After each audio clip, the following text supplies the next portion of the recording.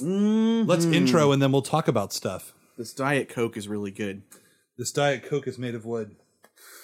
This Diet Coke would like to be food for me. Food. Why doesn't food and wood or wood rhyme? Here's another one. Yeah. Pain. Yeah. Again. What about berry? Like I want to bury some berries. Shouldn't it be Bury? I always tell people my address is Bradbury Point Drive. Bradbury, so that they spell it right. All right, you ready? Is it Bradbury? What's a Bradbury? Is it a type of berry I've never Ethan had? Bradbury. Nice. Hang with Ethan Bradbury. All right, you ready? Yes. Cool.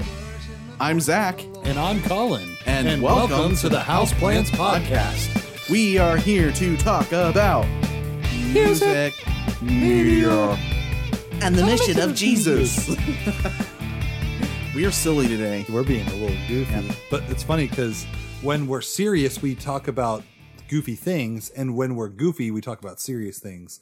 This is one of the latter. Yes. Tends to be how that works. Okay. So, yeah, we're, I guess, doing another series. We're just keep doing those series. Even though I rip on people for doing series, we just keep doing them now. So the fact that we do series is really just kind of for us. I don't think it's more of a categorization thing of where you can keep our topics. It helps keeps our thoughts going in a similar direction instead of all over the place. So that actually is helpful. So we're going to worship, right, Zach?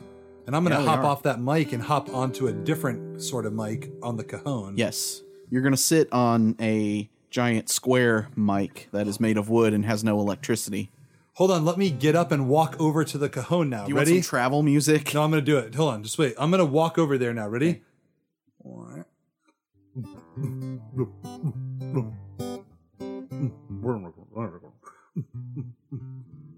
Oh. There, I sat down. No, I'm going over there. All right, let's do that song. Hey, this song is called... way over here, away from the microphones now. This song is called Relentlessly. Savior, my soul cries out to you. Savior, my soul cries out to you.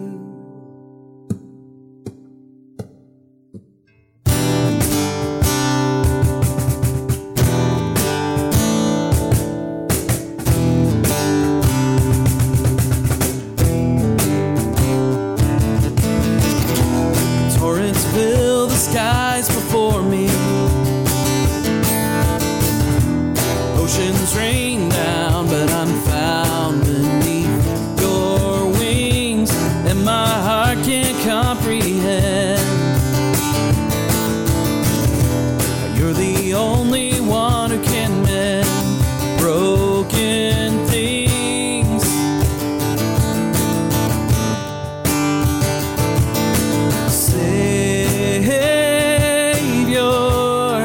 My soul cries out to you.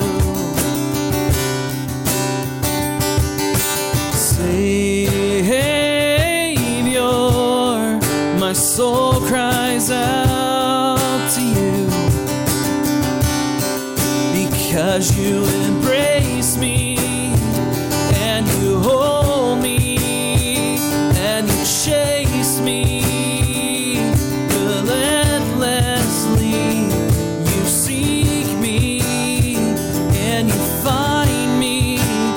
Yourself, you hide me relentlessly.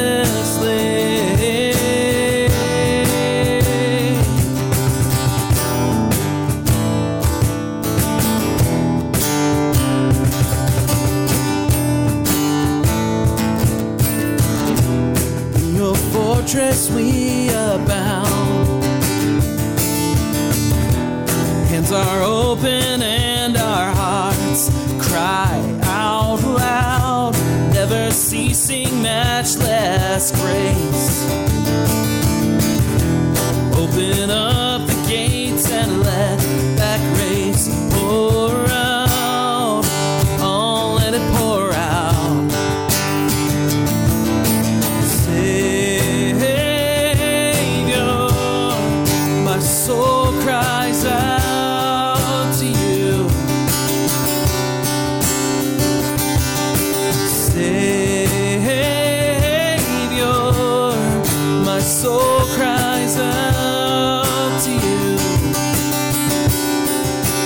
'cause you embrace me and you hold me and you chase me relentlessly.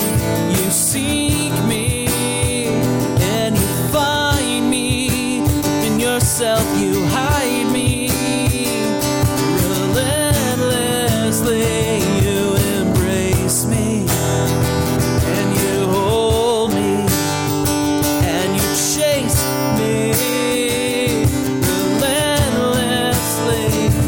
You seek me and you find me within your cross. You hide me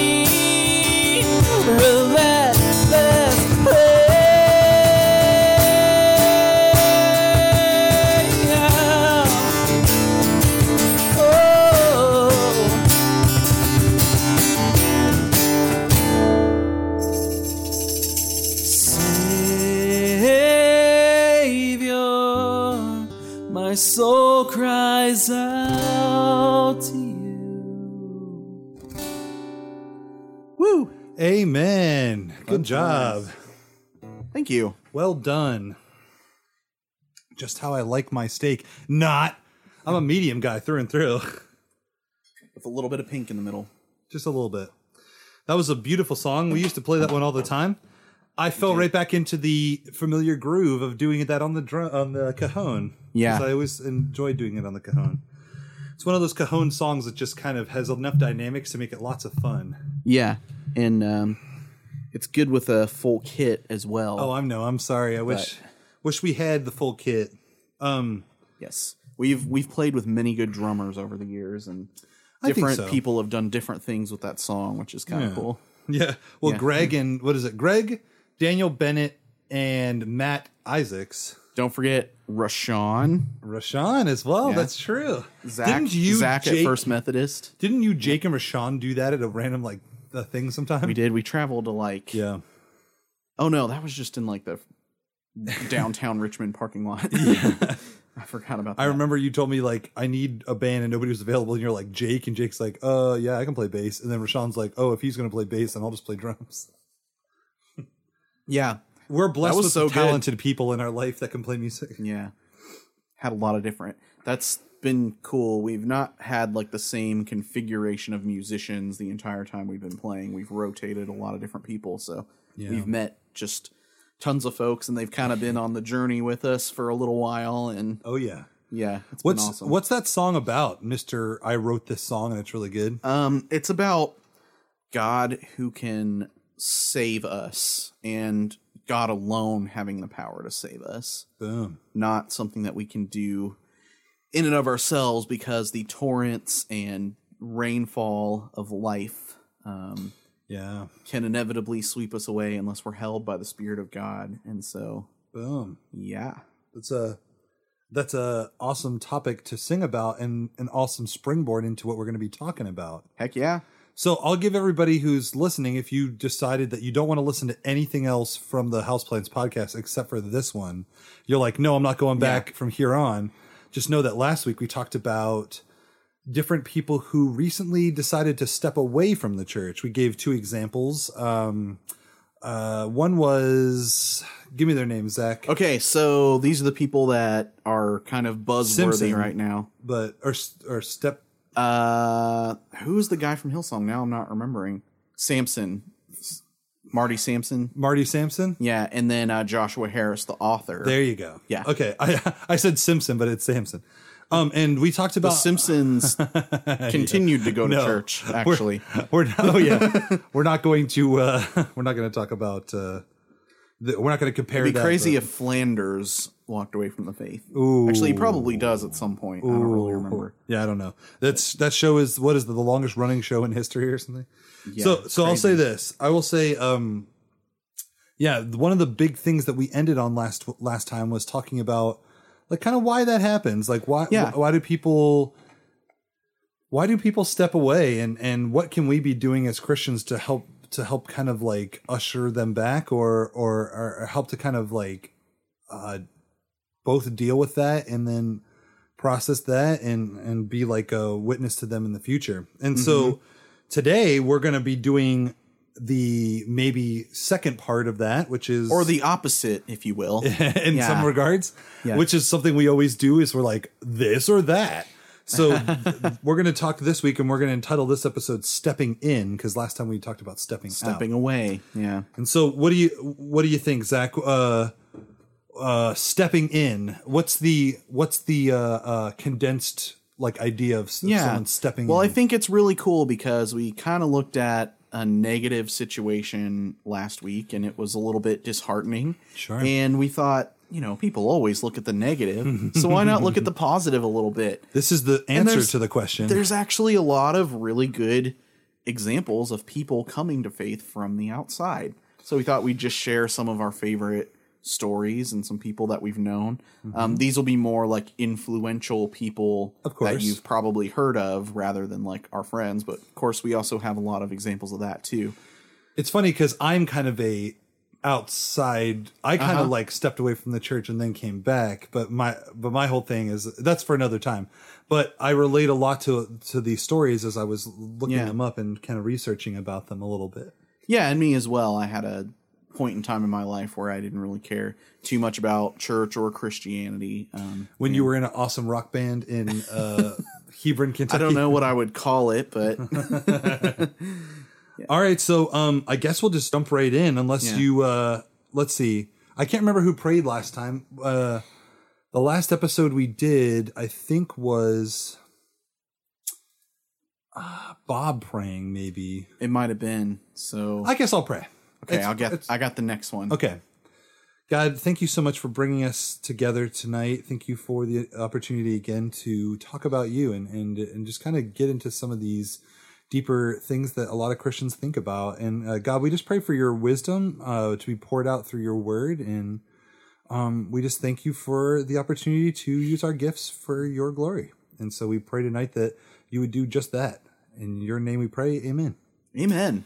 Awesome. All right, cool. So who we got up first? Okay. So this came up your thing. Yeah, so we came up with 4 people, and it's funny because as we were kind of researching and looking around for people, we realized that there are just a bunch of different ways that people can come to Christ.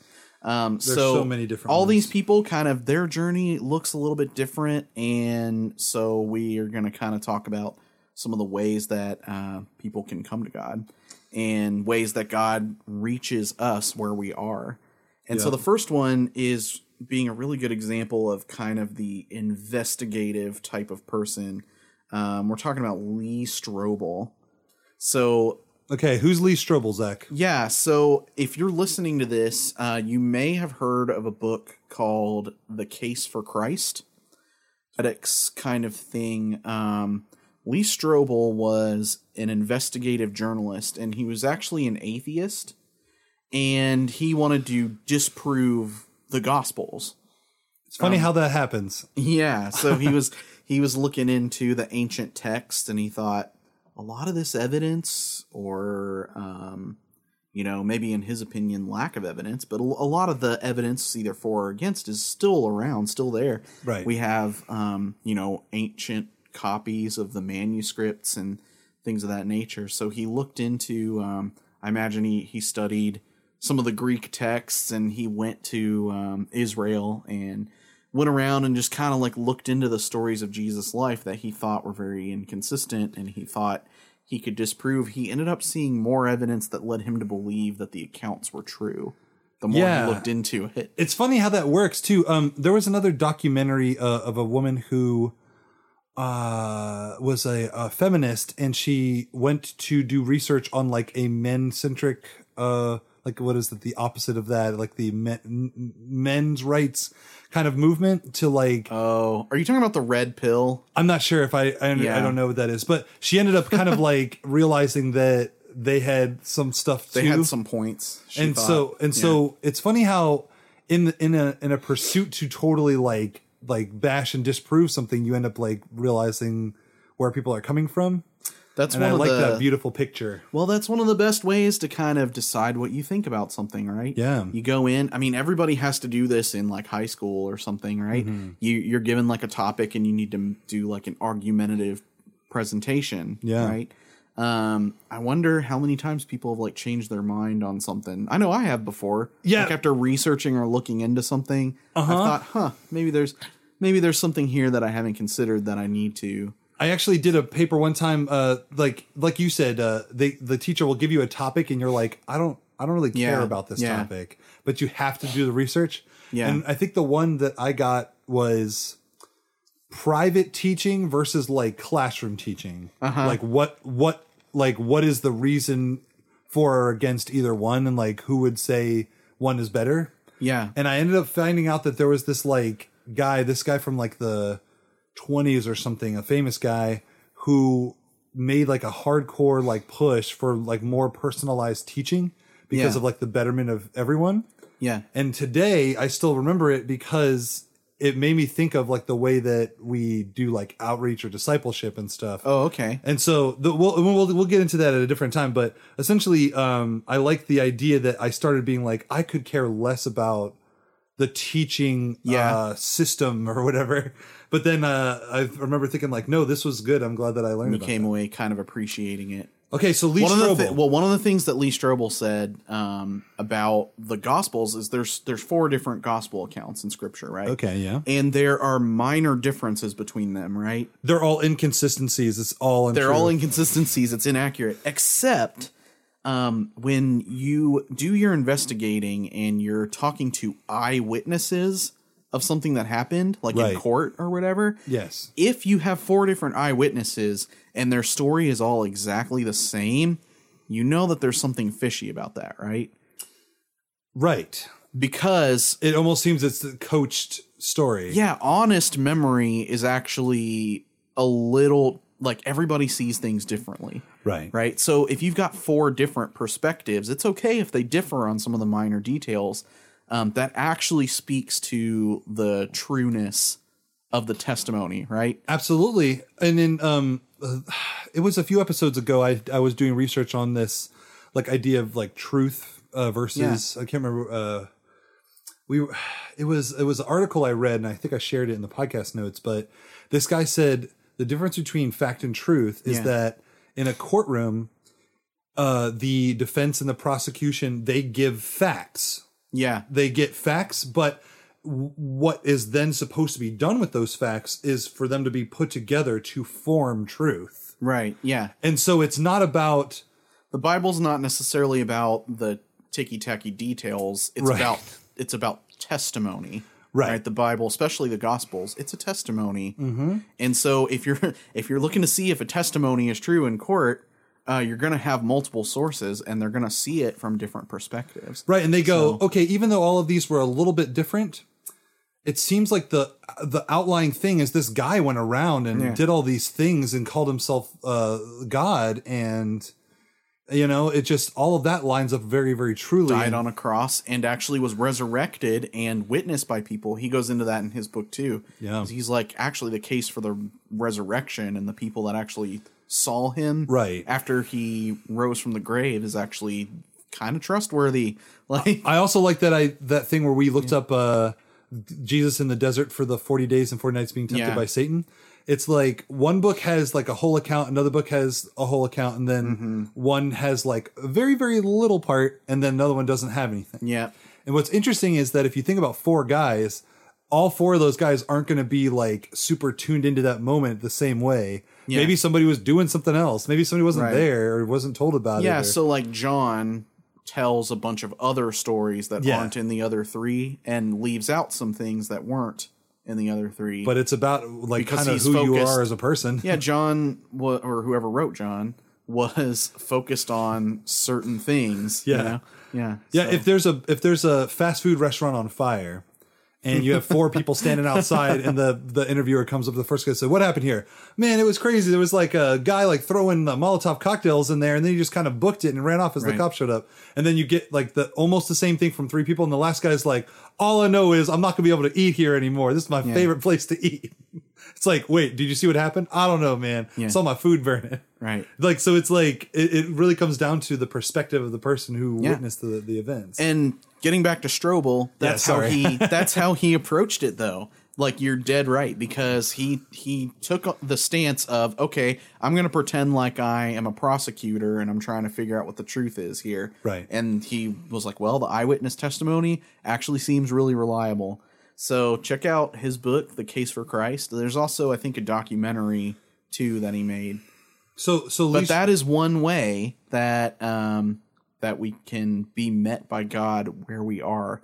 Maybe some people are very analytical. Well, there's some of that you can get into, and you can look at the evidence for yourself. Yeah, so I think we'll talk about, maybe we'll just couple that with the C.S. Lewis one, because C.S. Lewis is also kind of a analytical. But maybe we'll, since we have them in a certain order, maybe we'll come back to C.S. Lewis. But just remember that C.S. Lewis and Lee Strobel share a few common threads. Yeah. So I want to talk about this guy now. He is a former Muslim. His name is Nabil Qureshi. I hope I'm saying that right. And he recently passed away in 2017 from cancer. Now, if you are a person who was fairly active on YouTube or on the internet and is a Christian, or maybe even just a theist, or maybe even a Muslim, you may have heard of this guy. And so when he became sick, there was a huge kind of, I want to say not outcry, but there was like a he became such a person people followed a lot. Yeah.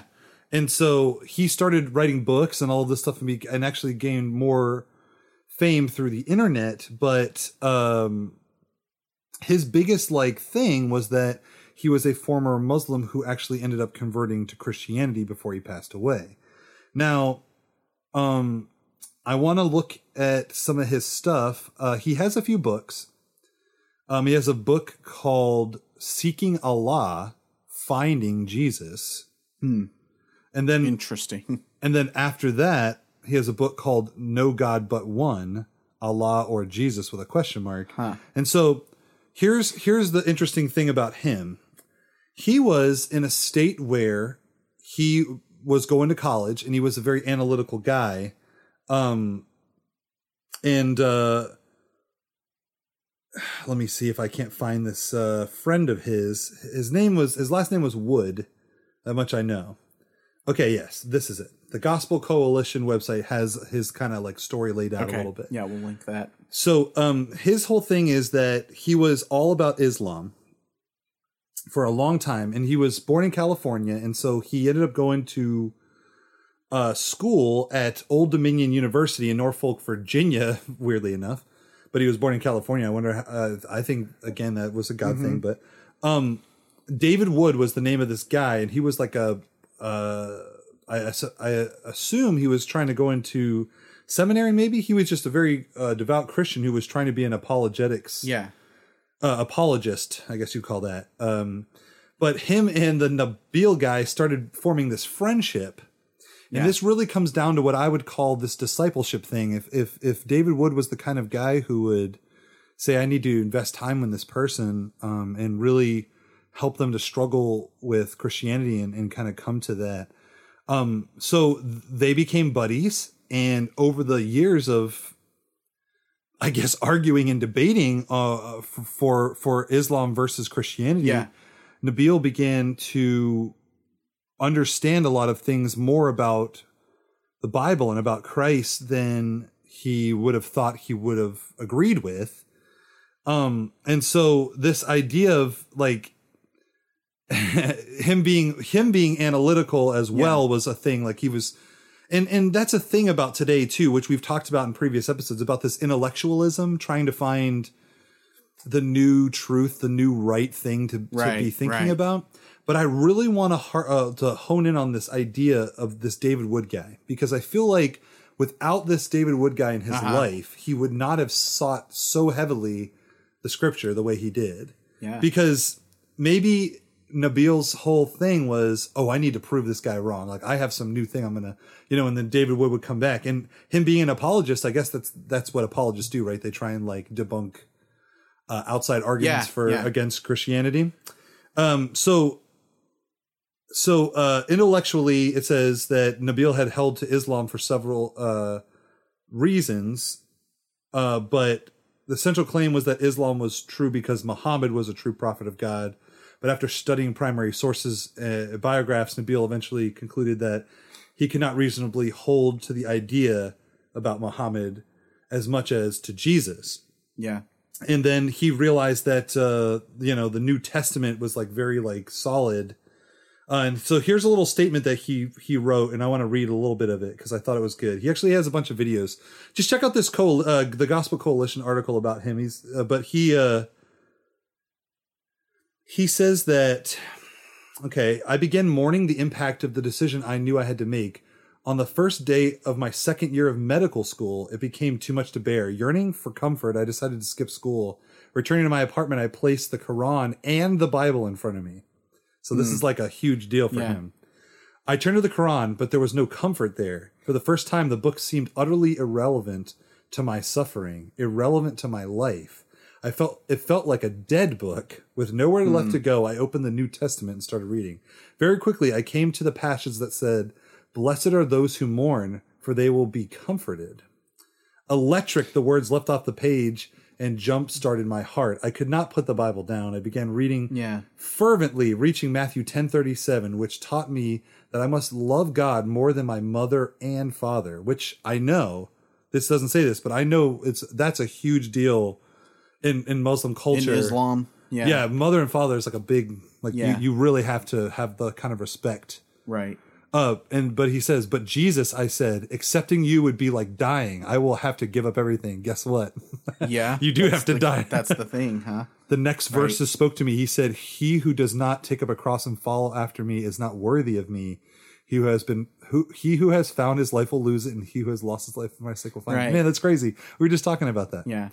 And so there's a lot more to this, but he basically kneels at the foot of his bed and just gives his life to Christ. Yeah. And what's interesting is that drive of his friend. Like that's an example of something that is just so crucial, I feel like, in terms of where we need to be, the kind of reliable Christians we need to be in the world to engage with people at this stage in their life. So he was in need of faith, and he was in need of like a healing kind of faith. And he was broken and at a low point, and in comes scripture, the inspiration of the Holy Spirit to kind of turn him there, and then community as well. So I think that's a very good example of things that can pull us towards God. Excuse me. I'm so sorry, guys. Me and Zach had an early din and we're just hanging out now. So just being real. All right, Zach, who's next? C.S. Lewis, which many of our listeners probably know a lot more about C.S. Lewis. In case you don't know, Zach, who's C.S. Lewis? C.S. Lewis wrote the Narnia books. Okay. And he also wrote a ton of other just like theology books. He was a radio show host.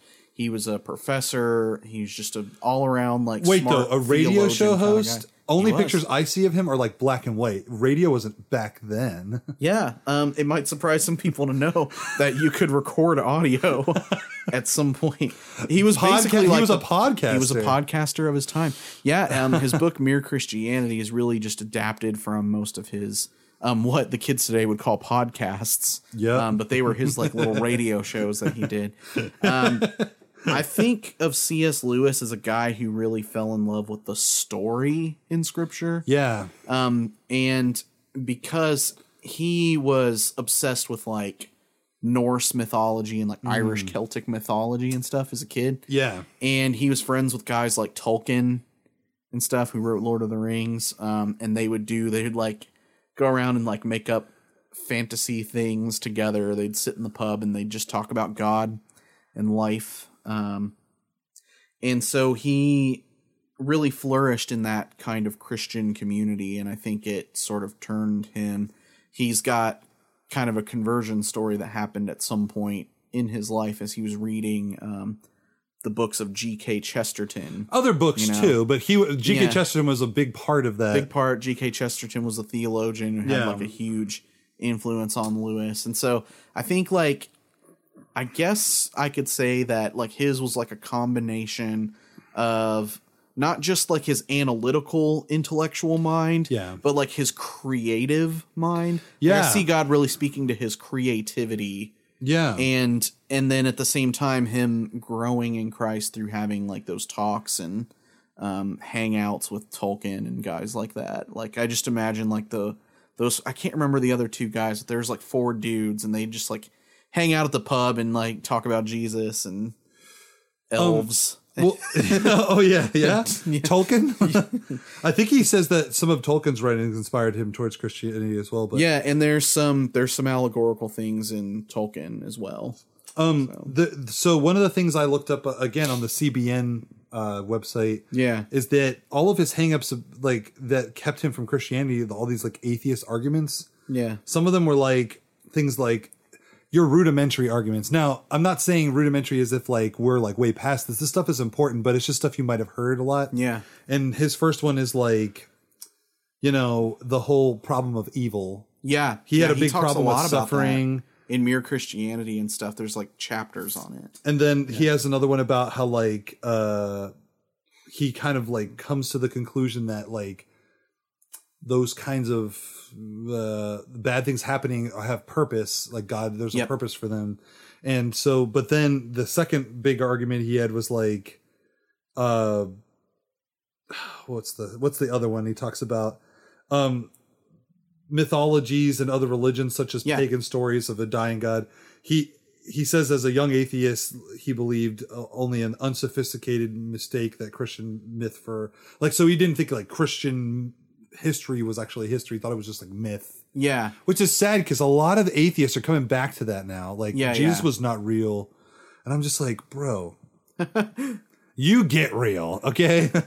There's a hilarious, there's a video by Lutheran Satire on YouTube. And it's like, the god Horus comes down to try and like prove that Jesus wasn't real. He was just the god Horus in another form. Yeah. And Horus has like this German accent. He's like, I am the god Horus. Yep. And then he turns into like the Roman god Mithras and like all these other gods. So crazy. But it does say, I found the part that you were talking about where it talks about his friends that would just work through stuff with him about Christianity. Mm-hmm. But it says he wasn't won overnight, but Christian friends such as Tolkien, Hugo Dyson, Owen Barfield. That's it. Those guys. And others faithfully and patiently. See, again, faithfully and patiently. That's the community thing, right? Absolutely. Yeah. And that investment that we're going to do another episode. I've talked with Zach about it after this one. We're going to talk about like what it really means to outreach. But this is a great example of that. Just like with the David Wood guy talking to the Nabil guy, Qureshi. I'm just going to make that a hard K. I'm pretty sure that's how it is. But just this idea of like faithfully and patiently walking him through that process. And it says that his friendship is invaluable in communicating the gospel. And it says he found his friendships with Christians before coming to Christ deeply satisfying as they shared interests. And when you think about like how the theme of like friendship and fellowship is in like both Tolkien and C.S. Lewis stories, you know, I mean, it's just, I don't know. It's very sweet. Isn't it? It's funny because, the inherent goodness of some of these like fantasy stories, like you and I have talked about D&D. Yeah. And for everybody who's listening who's like, D&D, it's the devil. I promise you it is only just like, playing a game where you are in a fantasy world. That's essentially what it is. So if D&D is evil, then Lord of the Rings is evil. Okay. Yeah. Let's just be, then Chronicles of Narnia is. But, right. Exactly. So the thing about storytelling is that there is a definite distinction between the good and evil presence. Yeah. And nowadays with like horror movies and stuff, sometimes that line can get blurred and everybody's like morally ambiguous. But with the fantasy world in general, there has to be an overlaying like good quality character. Usually if something is like an epic kind of story with like superheroes. Right. Or, there's usually... And at the end of the day, there's good and evil. I mean, even in something like Beowulf, which is kind of like sort of on the teetering line. Beowulf isn't necessarily like a benevolent, like like faithful dude or anything, but there is a clear sense of evil in the story. Yeah. And so I think that was, like you said, it was part of what C.S. Lewis kind of saw was this like distinction and this, like you said, his imagination of seeing kind of that played out in stories. And the fact that and it says in, you know, kind of the account there, that the fact that he had interests so close with a lot of Christians and he was an atheist was like, how can I be like good buddies with this guy and I'm an atheist and they're Christians? And that was really the stepping stone, a big stepping stone. And then of course, all the intellectual hangups were met by people like G.K. Chesterton, who led him through intellectually through books and stuff. Yeah. And so I think both representing, investing time, and what's the other one? And exegesis, like kind of getting your like helping clear investigating scripture and asking questions about it, helping clear up some of those doubts, and letting your imagination kind of think through it. You know, imagine what this verse really means. Like you know. Like God made your imagination. About that, right? Yeah. Like that's true. If he wants us to be formed in the image of God, like he wants us to conform to his image, like imagine like imagine if your imagination is formed to the image of God, like how I can only imagine. I'm sorry. I had to. It was such a that was such a good thing. I wasn't trying to make light of it, but but no, I think that he gives us that imagining heart because I think this might sound blasphemous, but I think it takes a little bit of imagination. It takes a child's heart of imagination to really step forward in faith in some regard. Yeah. Because if you had no imagination, what are you going to believe in that you can't see? You know, and so I think that's a big part of it. And what I think is cool is that picture of being like wrestling. Yeah. And then you have guys there that not only have the same interests as you, but they're also like fairly intellectual. Yeah. And they're like, I know you're struggling. I'm struggling too. Like it's not cut and dry. And the other thing too that's very interesting, I think, is that this isn't all atheists. There are a lot of atheists out there that have everything figured out and they just do not like the results of the scripture. But I think for a portion of them, not to sound like I'm not trying to paint with a broad brush, but it almost seems as though an atheist is a person that arrives on the scene and immediately decides what happened before getting any of the detailed stories about it. And so, for example, if I texted you and I said, did you hear that Jessica slapped Kara the other night, your wife? And you were like, what? Really? And I was like, yeah. And Kara and her aren't friends anymore. And then you went and asked Kara, and then Kara was like, what? That's not what happened. Yeah. Jessica lightly like brushed my hair and it was funny. And it's like, okay, well, I guess Colin over here just assumed what happened and just like went off and never got any details about it at all. And so for me, it feels like that with a lot of atheists. They go, oh, well, I've heard one or two arguments and I heard one person tell me about the scripture, so I'm fine. It's clearly bullcrap to me. And what I think is sad is that they don't want to take the time to really dive deep and really see what the truth of the scripture is. I think a lot of them have, though. I mean, they come to different conclusions, but yeah, I mean, I think that a lot of times atheists know the Bible better than some of us do. Well, it's like C.S. Lewis talks about like the problem of evil. But they see things, they see it differently. Okay. Yeah. They might not see some of the reasons for why things are the way they are in Scripture, and that. You mean what they're inferring? Yeah, they might be taking away the wrong thing from it. That out of context picking and choosing is always tough too. Right, yeah. You can know a lot about the Bible actually and still kind of be wrong about how you're applying it or exegeting it, as the seminary folks Is that say. A word? Exegeting? Yeah. Wow. Exegesis would be the act, like the noun. So exegeting. I'm not. I'm still learning the past tense of that word. So am I, buddy. Okay, so we got one more. Okay, and he's like the best one in my opinion. Well, I won't say it like he's that. He's probably our favorite. He's our favorite. Yeah. Okay, so He's got a CBN article as well. Everybody's got a CBN article. Apparently. You probably have one. No, I don't. That'd be cool if I did, though. Yeah. All right, so who is Brian Welch, Zach? Brian Welch, or Brian Head Welch. He was a musician from the band Korn. Spelled with a K and a backwards R. With a K. Yeah, backwards R. Very important. Both of us were fans of this band long ago. I still am in some I would regards. say, yeah.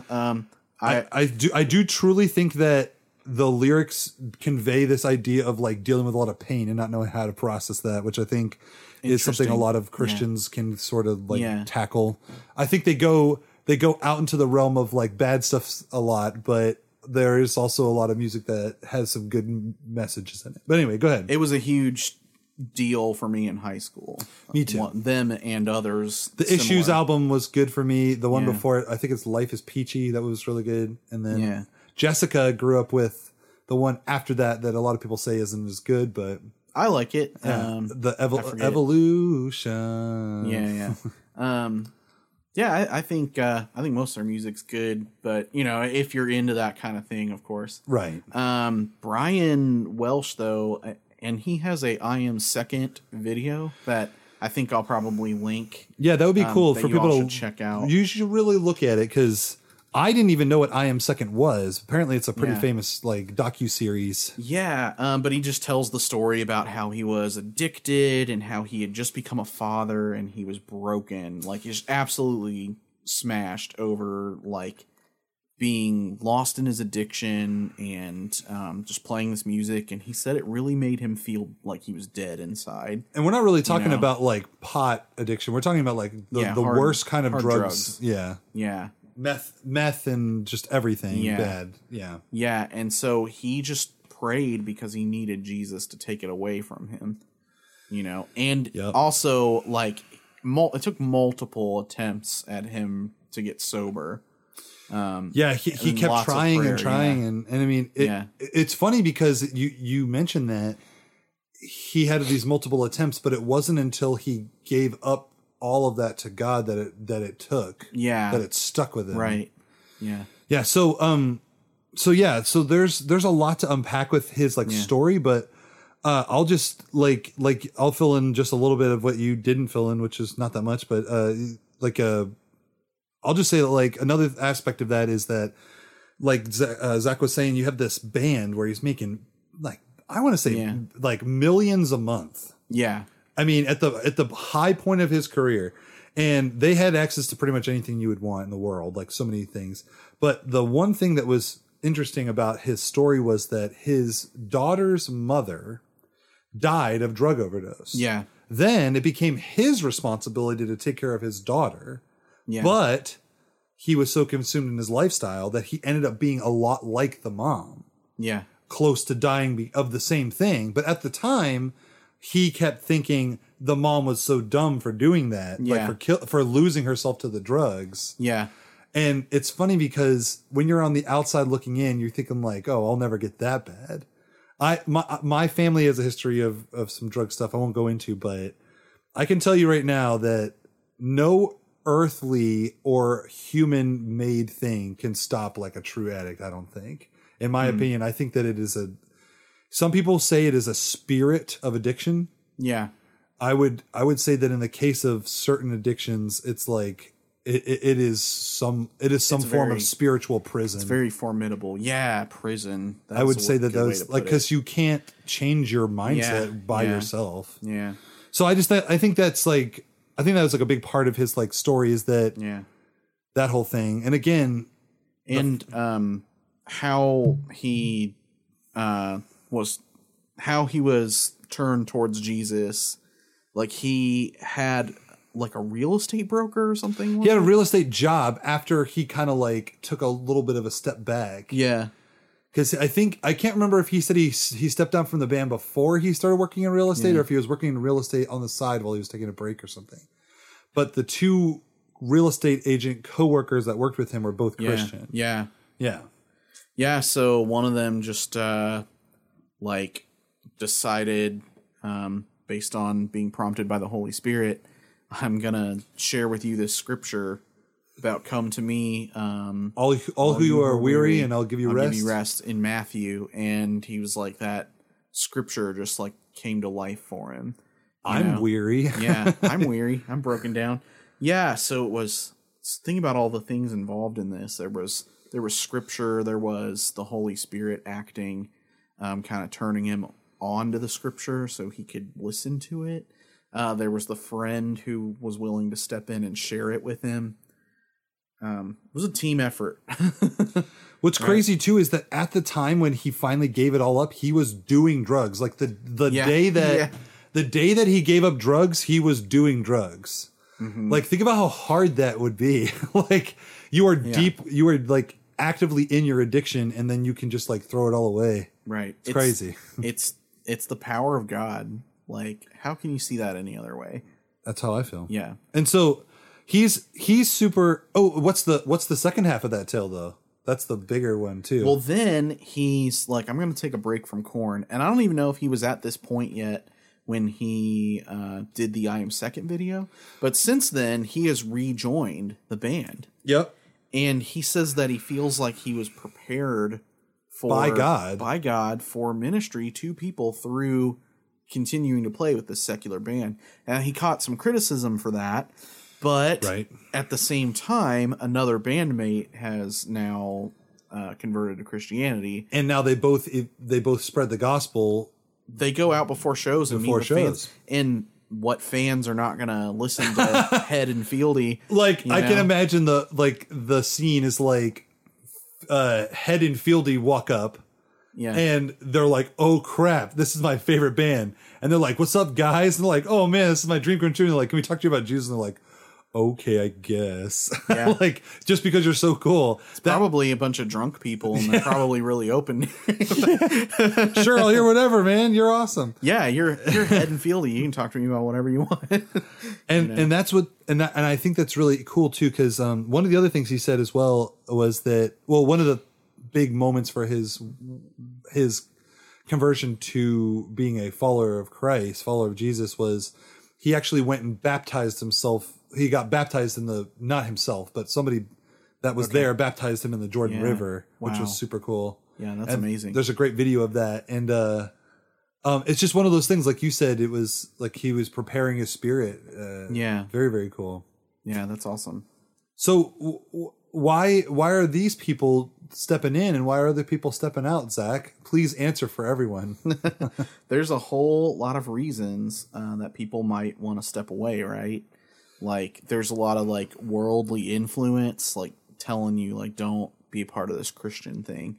And it seems like in the opposite vein, the world is not really rewarding people for stepping in and coming to Christ, right? Yeah, we talked about how you're getting rewarded if you stop being a Christian now for some reason. You kind of are, yeah. Yeah. People, I mean, Christians loved Head for stepping into the faith, right? But the majority of his fans audience were like, livid. I'm sure some were cool with it, but some were probably confused or like, what's the deal? Part of it, I'm sure, was that he actually physically stepped away from the church, from the band. And I think for a while too, there was some weird things going on with the band where like Jonathan Davis and them, they were kind of like, they themselves felt like betrayed. And so it became this like kind of argument thing where he's like, I need to step away from me and you guys are part of this life and I don't want to be a part of that. And they were like, what are you trying to say? Are we like bad too or something? And I think it was like this, and it's natural that you would feel that way, right? I think so. I think that a lot of, and I think that might be another thing about just Christians versus atheism in general, is this like idea that somehow if we live this lifestyle, we're critiquing. And I'd say that like Christians they shouldn't actively be like critiquing every other person who's not a Christian, but they should be encouraging them and allowing God to do his work. Yeah. But yeah, so you have here this thing about the 5 spiritual worlds. Okay, so yeah, for that, I'm not going to really go into it, but I just wanted to reference an episode of Surviving Seminary. We'll give them another shout out. Okay. Even though we had them on a couple episodes back. Mm-hmm. They did this episode with an author named David Durst, who wrote a book called Finding God in Your World. And he talks Okay. about these 5 different spiritual worlds, and I've actually forgotten what they all are. But you should go listen to that episode of Surviving Seminary. But the basic point is that not everybody comes to Jesus through the simple fact of I'm needing to get away from my guilt. Yeah. And we tend to use guilt a lot, like guilt over sin, as kind of the main way to like reach out to people. Now, like having the guilt of your sin taken away is important. It's a huge step of converting. I think there's people out there that do have that issue. I just don't know if that's like the main. It's not always the main draw, which sounds weird to say, but if you think about it, some people are like really lonely, let's say. So maybe your thing is that like you just have you've never found yourself in community. Or found some of that enough to like call you up and ask to hang out. Yeah, maybe you feel like you've just never been loved. That's another thing that's broken. That probably was part of my thing when I was broken up with Jesse, that you would like text me and say, come to hang out with me. I was like, oh, somebody who wants to chill and do stuff. Well, guess what? The gospel covers that too. It's not just, okay, get out of hell free card. Mm-hmm. Like it's supposed to, God wants your whole self to be transformed for him. So that's what making a disciple is all about. So in these other 5 spiritual worlds, there's just different ways that God meets us, and everybody's different on like what holes in their life that God needs to come in and fill for them. Right. I really do feel like when we're discipling, I don't think that's a word, but when we're doing discipleship for others, what we need to remember is that it's not a one size fits all situation. Yeah. We really need to meet people where they are. It's a person thing. It's not like do these 5 steps and it's going to work. It's not the telemarketer, like say the words, make the sale kind of thing. No, it's definitely not that. Yeah.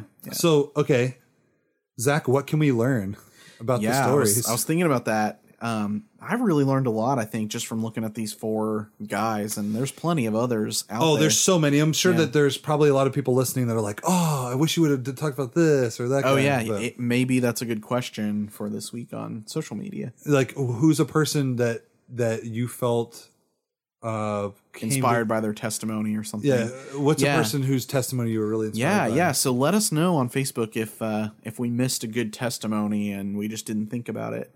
But so from Strobel, I kind of learned that the truth of the gospel has actually lots of evidence.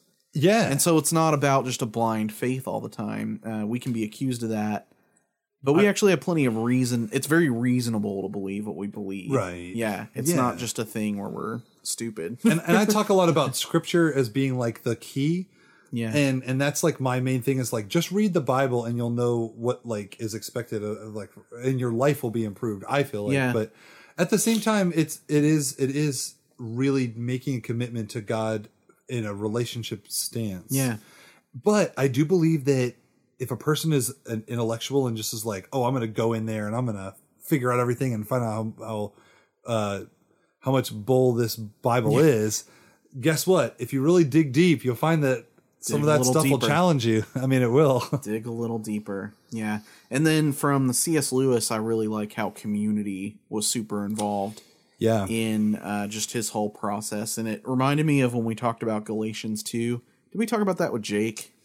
I don't remember. Paul went away, listened to the Spirit, perhaps then studied. Oh, so like, we talked about Jake because I made the point of saying that like a lot of people would argue that Paul was never taught and then was just taught by the Holy Spirit, but others don't.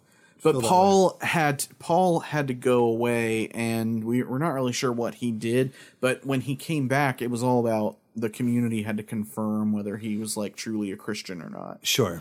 And it just, I think, didn't it say something like it just seemed good to them and good to the Holy Spirit, and so they just went with it? Yeah, they're like, this all checks out, I guess. Yeah, fine. Yeah, imagine that. So, and then I think from the Nabil Qureshi guy, I think that one of the important things was for him to really like. One thing I think was brave of him was to actually take the steps that he took, because I feel like in the Islamic faith you really it's dangerous to suggest something else is more true. Yeah, actually, I looked this up one time, but so like they really have an issue with us saying that Jesus is the Son of God and equal to God in glory, and they don't get the Trinity at all. That's just not. That's the Quran is very against that. And there's actually the mosque that's like on the top of Jerusalem, like where the temple used to be. Yeah. That mosque has like Quran scriptures on every wall. Yeah. And on one of them is like this quote from one of the surahs of the Quran that says like, "It is unfitting that God will ever have a son." Yikes. Like it's a direct, like combative, like anti-Jesus thing. So for him to, for this guy to say like, okay, I'm going to step out into dangerous water and actually like look at this. And then for that guy, and you know what, I have to say this, it's not a pretty picture, but I really do think that his intellectual, like, I need to be right point of view led him to God. It's not typical, but I think that part of it was that like God was like, all right, you want to like prove me wrong? Well, I might prove you wrong in the process. Yeah. And so I think it was interesting that he both had that one guy to bounce off of, but he also had this drive to seek the truth. And the more he sought the truth, the more he found the truth. Yeah. And so that was really cool. And of course, what can we learn from Brian Welch is that he is just I hate to say that he is the perfect picture of coming to Christ, but like tattoos and all. I really do feel like when you're at your lowest point, that's when God is the most prevalent in your life. His is really marked by the Holy Spirit. Oh, for sure. Yeah, and so like I think that it's the power of God in his life that he could overcome all those barriers. Oh yeah. And so God's really got something special in store for him. I really hope that he sticks with the path that he's on.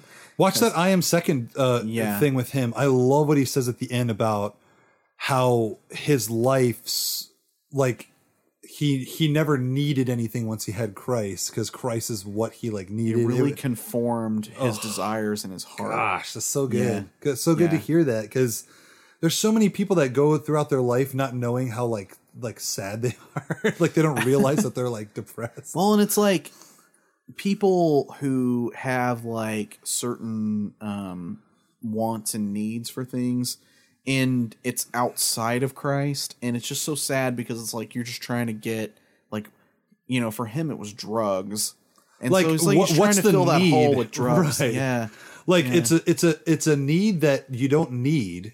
Yeah, that you think you need. Yeah, and so it's crazy. Right, and it makes me so sad for people that are stuck in things like that. Sad, and also an urge to like bang my head against the wall. No, I got you. Yeah. Okay. Well, like I said, we like Zach said, we did the sad one first. This one's a much more uplifting experience of talking about people who've come to the Lord, and some really great stories. And I'm sure that there's just billions out there. Like, so good. Yeah. And God can do all that. Think about what he does for us. So good. Yeah. All right. Well, that about does it for this episode. We just want to thank everybody for listening. Yeah, man. And we want to say that you should check us out. Yep. It's funny. The most downloaded episode is our first episode. So I think this is what happens. People hear the newest one, hear about us, and they go, "Oh, I'll check out the first one." I'll let you know. The first one was rough, but it was still good. So stick with us. Yeah. So, but as you go, it'll get better and better. So keep listening. Yeah. And you don't have to listen in order. We've got, by the time this one comes out, we'll have like 37. So I stopped putting numbers on them, but you'll still see numbers if you listen in the Apple podcast. So it just kind of automatically does it. When I save them as HPP and then a number, and then Zach makes a cool like name for them. Yeah. So for real, it is not a thing you have to listen to in order. Go check out episodes that sound appealing to you, and definitely like us on social media. There you go. And let us know how you're doing. And we'll talk to you next time.